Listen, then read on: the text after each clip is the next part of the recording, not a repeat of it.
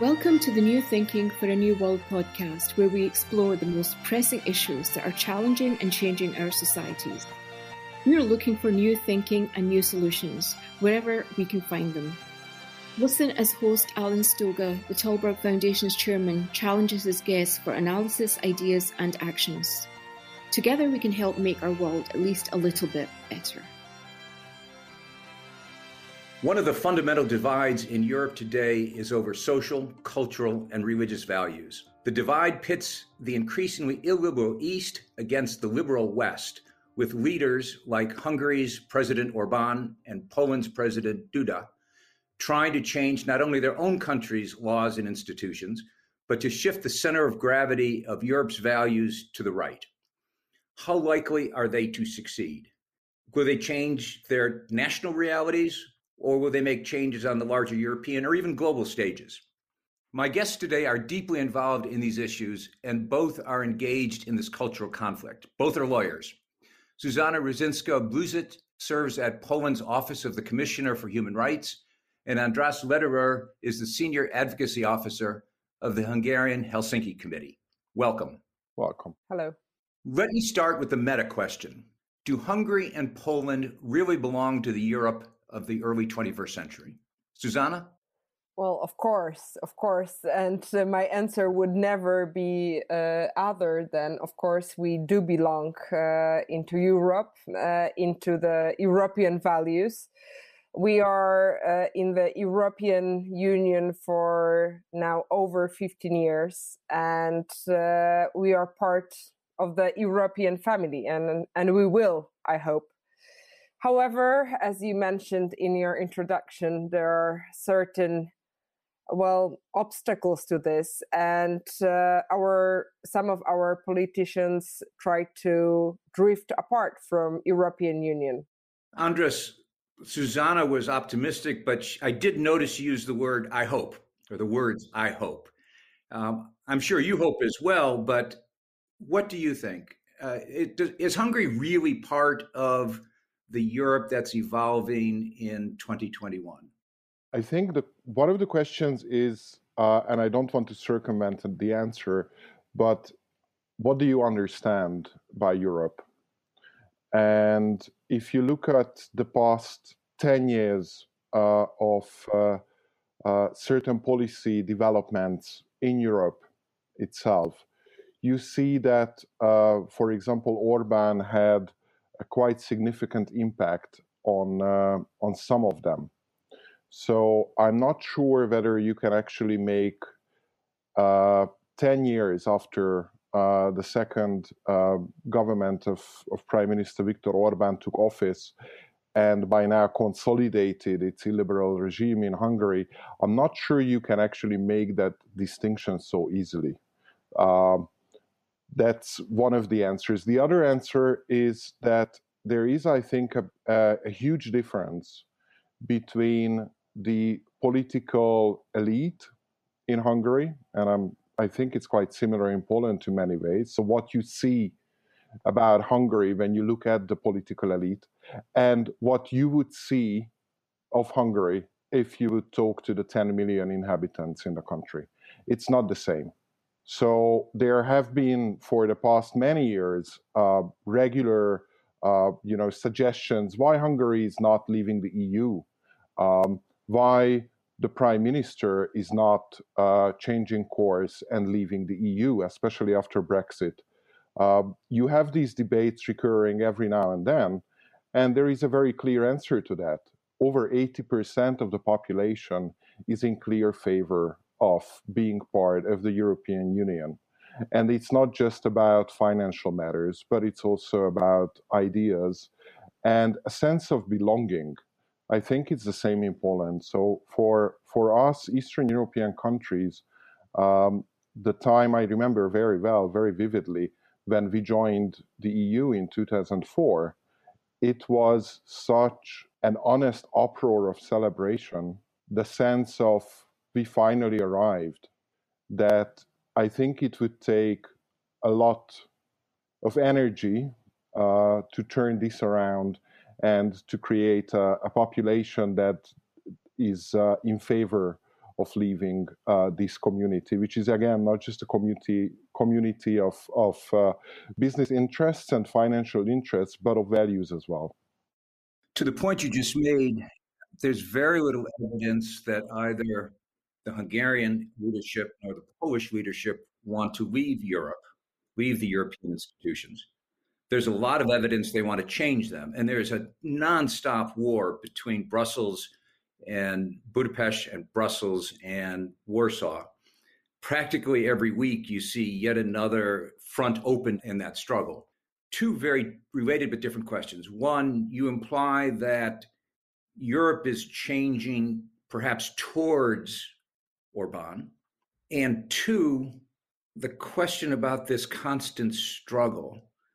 Nobody wants to kick either country out and neither country wants to leave. So there's always a compromise, good European fashion. But in the process, it looks to be a mess. There are many answers to those issues. I think that Europe right now has to answer some crucial questions as to what it is and where it wants to head. As Andres said, also in Poland, there is a very strong support for the idea of European Union, understood generally as a democracy, a rule of law, and human rights union community. However, when you look closer and when you look at the values you mentioned, Alan, there is no common consent. And the last month in Poland, which were torn by the protest regarding reproductive rights, are the best example. So the question is how deep EU wants to involve into the national acts, into the national laws that regulate the relations between the society. And I wouldn't answer that EU is less or more liberal. I would say it's hesitant.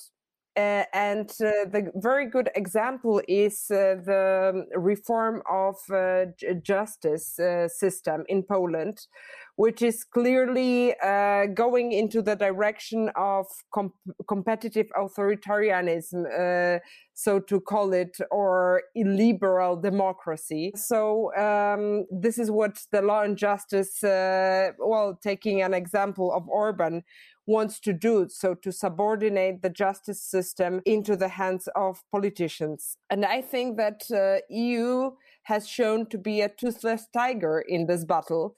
And the question is not only regarding the values, but also how deep EU wants to get involved and how much control it wants to keep regarding the national legal system. Andras? Yeah, it's... I think what Zsuzsa said, I agree with most of it, but there is one issue where I think Poland and Hungary is a bit different. I have the strong feeling that the Polish regime is they actually believe in the values they are propagating. They actually believe that what they are trying to push through, for example, regarding reproductive rights, is the right thing to do. I'm not saying that that's better or worse, but compared to that, the Hungarian illiberal regime, I think, is extremely cynical. So in that sense, anything can be put on the agenda, and at any given day, just the exact opposite could become the top of the agenda. And from the EU's perspective, many of these issues rather seem like a policy debate or technical questions of implementation of various EU law instruments. And for a very long time, the EU, I think, failed to understand what is actually happening here. It's beginning to wake up, and I hope it's not too late. But there is certainly a shift. Just to give you one example, last December, after a tremendous amount of debates and veto threats and actual vetoes by both the Polish and the Hungarian government, Finally, the EU introduced a new mechanism to ensure that EU development funds, which play a crucial role in both countries' budgets, they can only be spent in line with basic principles of the rule of law. We'll see how this mechanism will work in practice, but I think that shows that the EU is slowly waking up. However, when I referred to in the beginning to the problem of the definition of what the 21st century Europe means, and how certain policies were making their way into other European countries, I didn't highlight the other side of the coin, which is, once these are not about minor policy issues, once these discussions are no longer at the technical level, but at more fundamental value level debates, then the vast majority of the population in Western European member states, they are against the illiberalization of Europe. And that gives me a lot of hope, in the sense that there is stronger resilience among other member states and also among EU institutions to these kind of political regimes. Some policy issues might still get through, but the way decisions are made, the way we reach to these results will hopefully never be similar to what's happening in Hungary and in Poland. And I think that's a very important distinction to make. That's also the way into the domestic political question in both countries. Because in both Poland and Hungary, there is clearly a deep divide between right and left, conservative, illiberal, and liberal, maybe religious and secular. You see it over all sorts of issues, reproductive rights, migration, etc. But in both countries, the right keeps on winning elections. So you've both implied that there is a gap between the political elite and the people, yet however the elections are working, people keep on voting for these regimes. Narrow margins, I'm not arguing overwhelming margins, but narrow margins are still margins. Why do the more liberal kinds of politicians, kinds of political ideas seem to lose elections in both of your countries? There are plenty of reasons, for sure, and I think some of them resemble the reasons that were analyzed after the Trump election a few years ago. So first of all, I would say that transformation in Poland, which happened in 1989, as we all know, and was a perfect example of a democratic and peaceful transformation in the former Soviet bloc. Well, the transformation was not of the same value for everyone. And there was huge disparity of welfare between the bigger cities and smaller cities and villages. Some social groups were left behind. And the politicians, I say we as Poland, but some politicians also forgot of protecting some of the basic rights, like social housing or protection against abusive practices at the labor market. I know it sounds maybe weird when we talk about abusive practices on the labor market, considering the US legal system when it comes to labor law. But in Europe, we are very much used to strong protection when it comes to employment. So transformation was not of the same value. And 2015, which was the year when Law and Justice came into power, was also a very special year. We have to remember that this was the first hit of the migrant crisis in the European Union. So it was very easy for the right-wing parties to reach for power, gather people around the ideology based on traditional values, on national pride, and just win the election, addressing the fears that were among the society. But of course, Alan, I see your face, and I can imagine that your question will be okay. But in the meantime, there was another election, so it wasn't the migrant crisis here, and people saw what happened during the 4 years of the Law and Justice ruling in Poland, so that many reforms were against the constitution and were just illegal. And I'm not afraid to say this as a lawyer.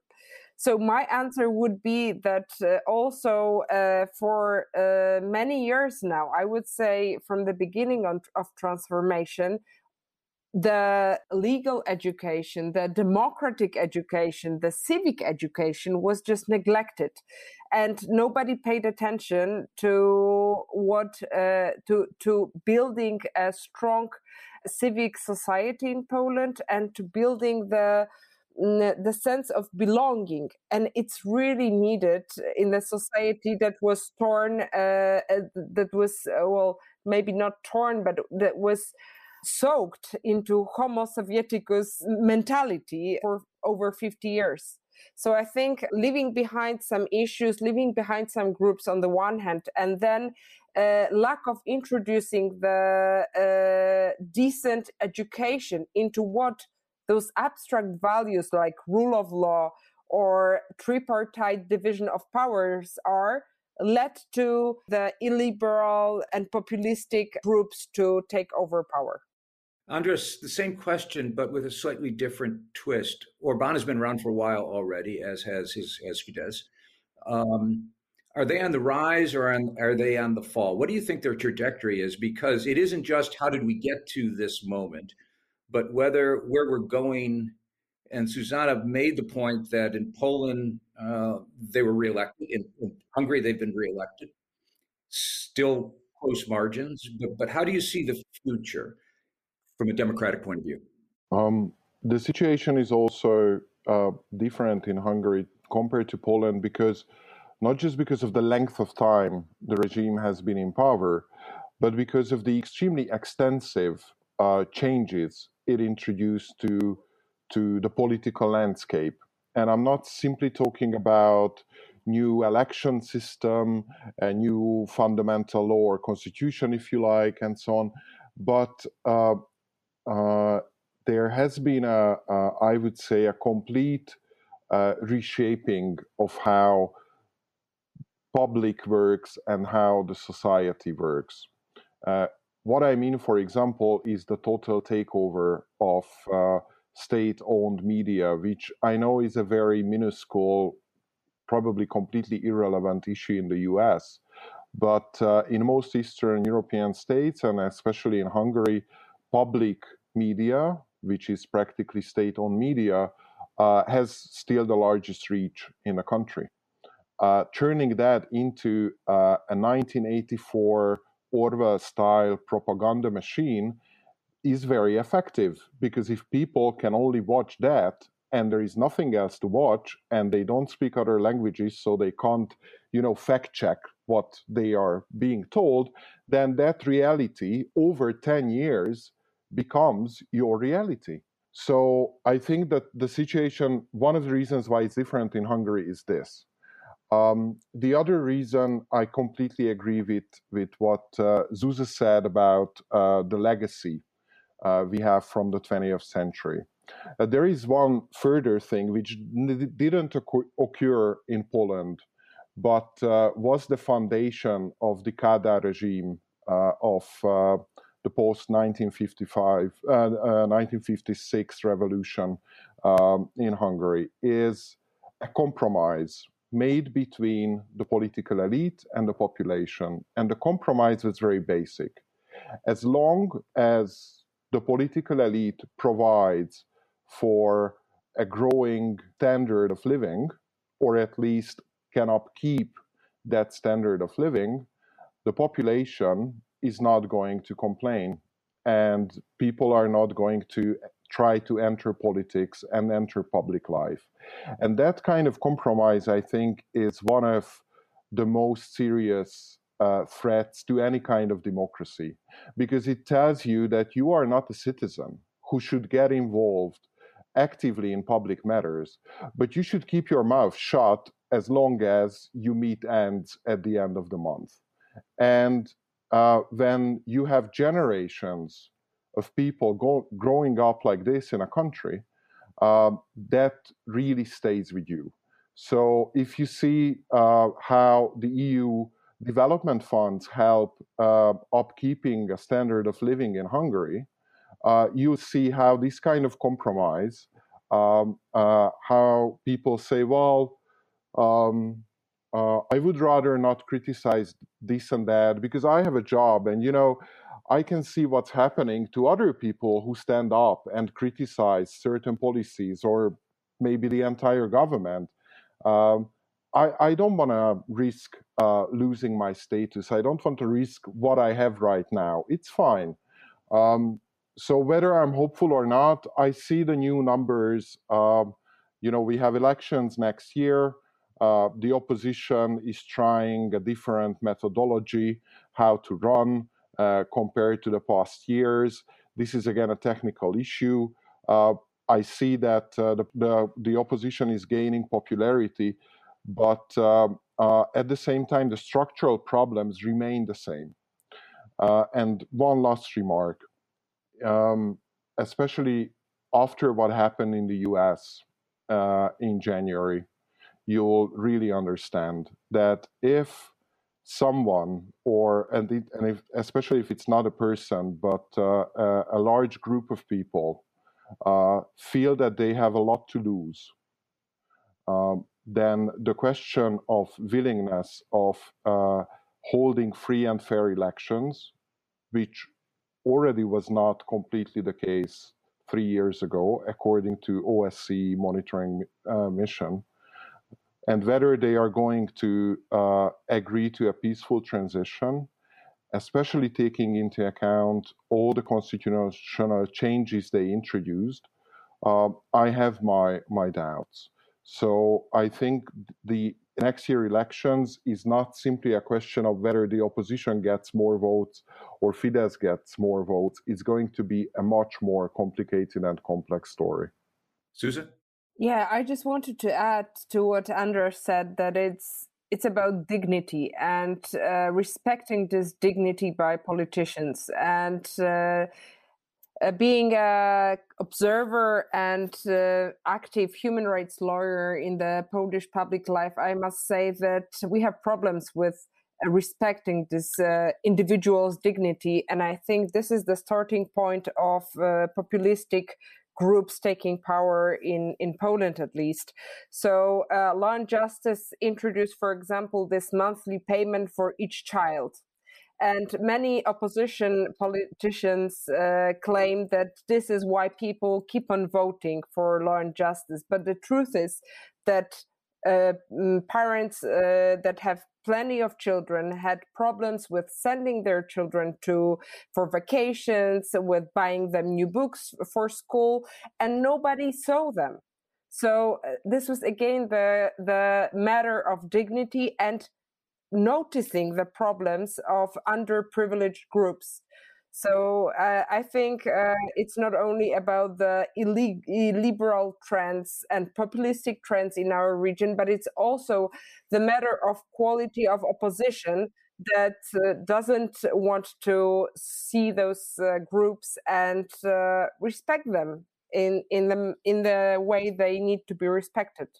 Yeah, both of you have actually made the point that these governments do a good job of delivering to the people what they need. It's a bit like the old Bob Dylan song, not necessarily what they want. Let's add the pandemic to the witch's brew.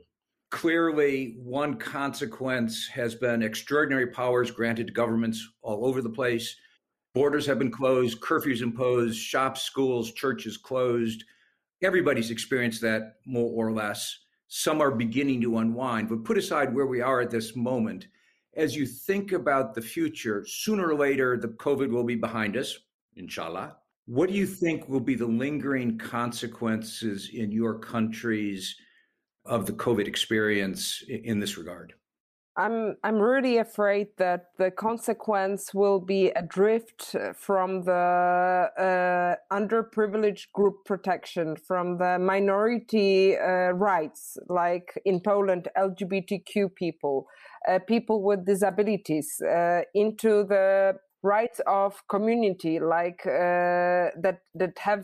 that also have their needs and have not been addressed systematically, like healthcare system.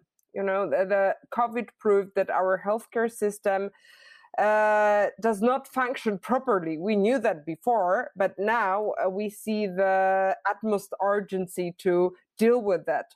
So I think that the government will take care of healthcare system, of pension system, but will neglect the protection of minorities, and it will be easily justified by the pandemic that took such a great toll of people that are struggling with consequences, or with the number, the death toll that we've seen in Poland.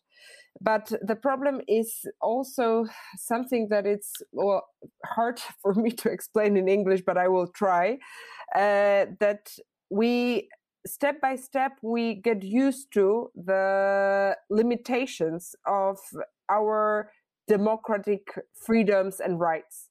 So, for example, COVID enabled our government to ban public gatherings that are one of the crucial things in democracy, to criticize the government, to claim what we want to claim, for example, protest against some new laws.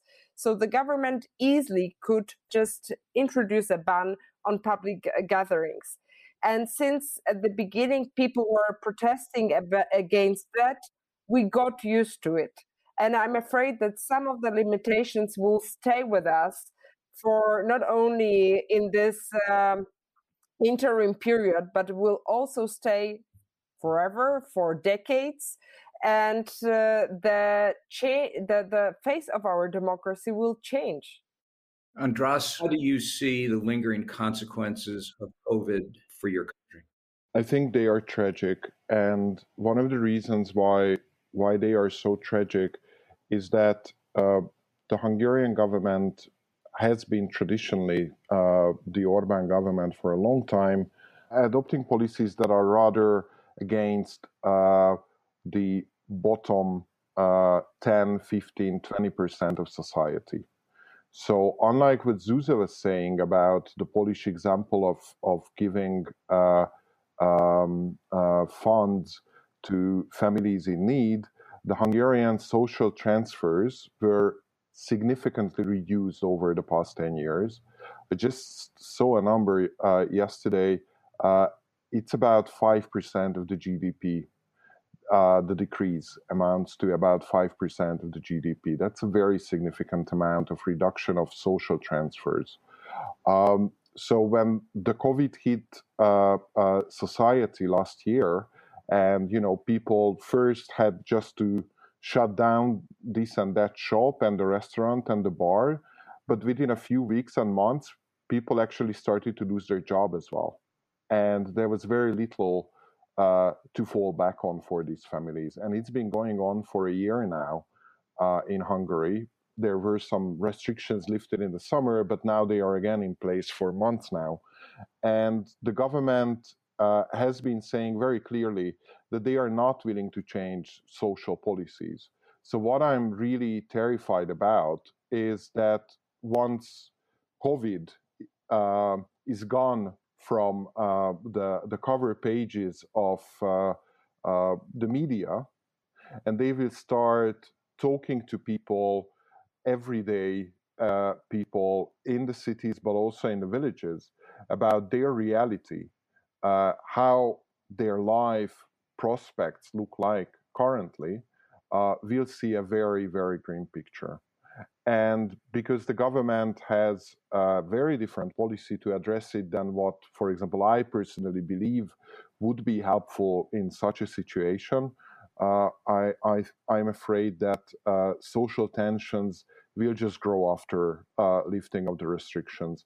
And similarly, what Zuse said, I mean, the Hungarian healthcare system, and it goes back decades. It's not the responsibility of this particular government, but the Hungarian healthcare system is in shambles, is absolutely unable to deal with this problem, and not because of the lack of doctors and nurses, but it's more a structural issue. Again, people are seeing it now, and people are getting extremely frustrated by what they see. But whether they will be able to pressure either Fidesz or the opposition into coming up with policy solutions to these matters, I'm quite skeptical. Let me ask for my penultimate question about the Istanbul Convention. It's in the headlines these days because Turkey has just withdrawn from the treaty. The Istanbul Convention is the Council of Europe Convention on Preventing and Combating Violence Against Women and Domestic Violence, as you both know.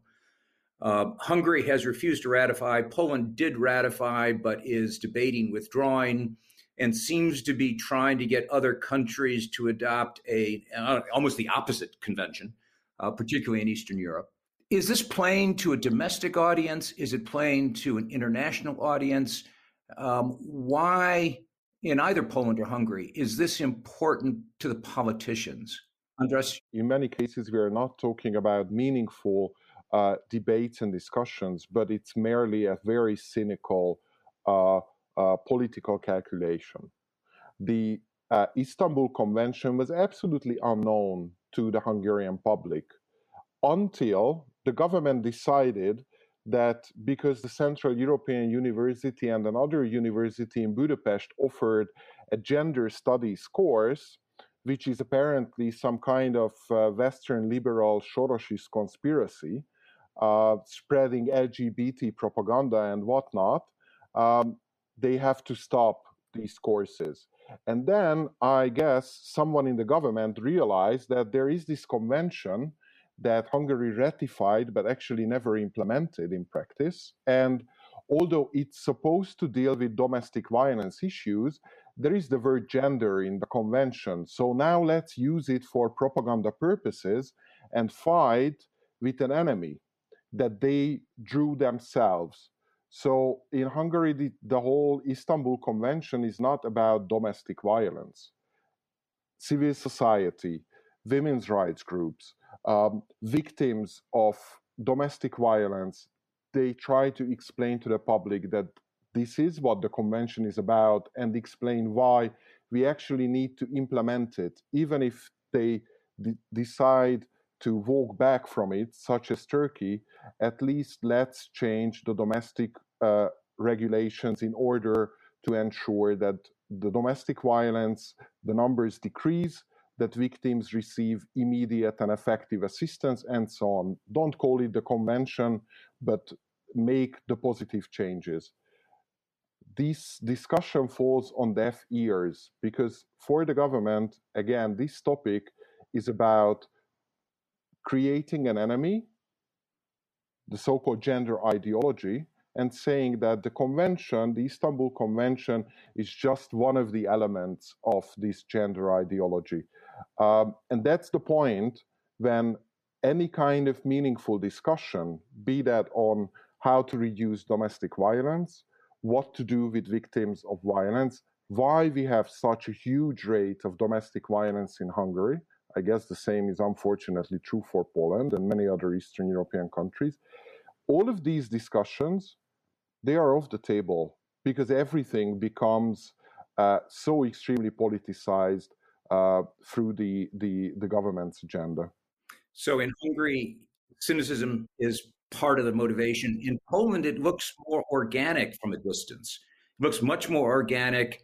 LGBT ideology-free charters, cities and regions declaring themselves LGBT-free, and so forth. Zeus, is that fair? Is it more organic? Yes, I'm nodding because I agree with you. The narrative is very similar to Hungarian. So gender ideology is the biggest, or has been the biggest enemy, a public enemy for 3 or 4 consecutive years until the migrant crisis hit and until the biggest enemy became the LGBTQ community. However, as Alan, you mentioned, this is more organic. I would say, and this is not exaggeration, I would say we are on a war in Poland. This is the ideological war. And maybe the difference between Poland and Hungary is church, the Catholic Church that has the huge immense impact upon Polish politics. It's the main player, I would say, when it comes to enacting legal acts that has to do with some of the social sphere or individual relations. So I would say that it's, as Andras said, it's not about the domestic violence and fighting with domestic violence to the best possible means, but it's about the war, ideological war between the liberal West and what it's called in Poland the traditional Catholic values. And I must say, and this is my cynical remark, but I guess part of our traditional values is that we are not looking what's happening in the private sphere. We are not looking into people's bedrooms, into people's houses. It's the sphere of family, and family is protected. So law shouldn't go and protect the domestic abuse victims. It should leave the families alone. But of course, what's used by the politicians is gender ideology, is that the Istanbul Convention protects only women, which is not true, but it's easily used by the populistic politicians. And the truth is that exactly the same narrative is used against the LGBT community, because it's easy to call LGBT not people, but ideology. So the right-wing politicians are saying, we're not fighting with human rights. We're not fighting with gay or lesbians. We are fighting with the ideology. Let me end with a personal question. You're both fighting the good fight in the face of formidable and I think growing odds. I can't imagine either of you are terribly popular with your respective governments. What motivates you? How do you get up every day and do it again? Andras? It's hard. I mean, the easy answer to that is that it's in my blood. I come from a family where, that's what they were doing. But there is also another thing, which is that I lived in other countries. I'm very privileged in that sense, and at every place, some parts of life was much easier. But it might sound strange, but I am a true Hungarian in so many sense. I love Hungarian poetry. That's kind of oxygen for me. And that's not something you can so easily enjoy if you move to another country where people speak a different language. That poetry is also interesting, but I miss, or the same goes for contemporary writers and culture. So at some point, I always realized that I want to go back home. And that means that I have to work towards creating a life here which I can live in comfortably. And, I'm one of the few publicly open gay public figures. I happen to be Jewish. And I happen to fight for the rights of refugees. I mean, how lucky you can get all these free in such circumstances. So use your luck and do what you think is right. Susan? What keeps me going? This is a very good question. Well, for sure, anger. You know, it's this word in Polish which means wkurzenie. I know it's hard to repeat, but it's just this internal anger and anger meaning lack of consent for what's going on. And there is also this sense of responsibility, like, you know, those young people now protesting against the climate change, saying there is no other planet, there is also no other homeland, and Poland is my homeland, and I just want to change it, and this direction seems to be so clear. I want everyone to feel safe in my home country, and I want everyone to feel welcome here. And this is so easy on the one hand and so hard on the other, because something that is for me obvious and clear, and how can anyone dispute that? Awkwardly can. Well, thank you both. You're both patriots, which is a word that comes to mind and is not very popular in the 21st century, but clearly does apply in both of your cases. So thank you for this conversation, and thank you for your work. Thank you very much. Thank you very much. Thank you for listening. Now it's your turn. Tell us what you think. You can find us on Facebook, Twitter, and Instagram, or you can subscribe to our newsletter at talbergprize.org. Thanks again, and most importantly, don't forget to nominate a leader whose work deserves to be recognised and imitated. This podcast brought to you through the generous support of SNF, the Stavros Niarchos Foundation.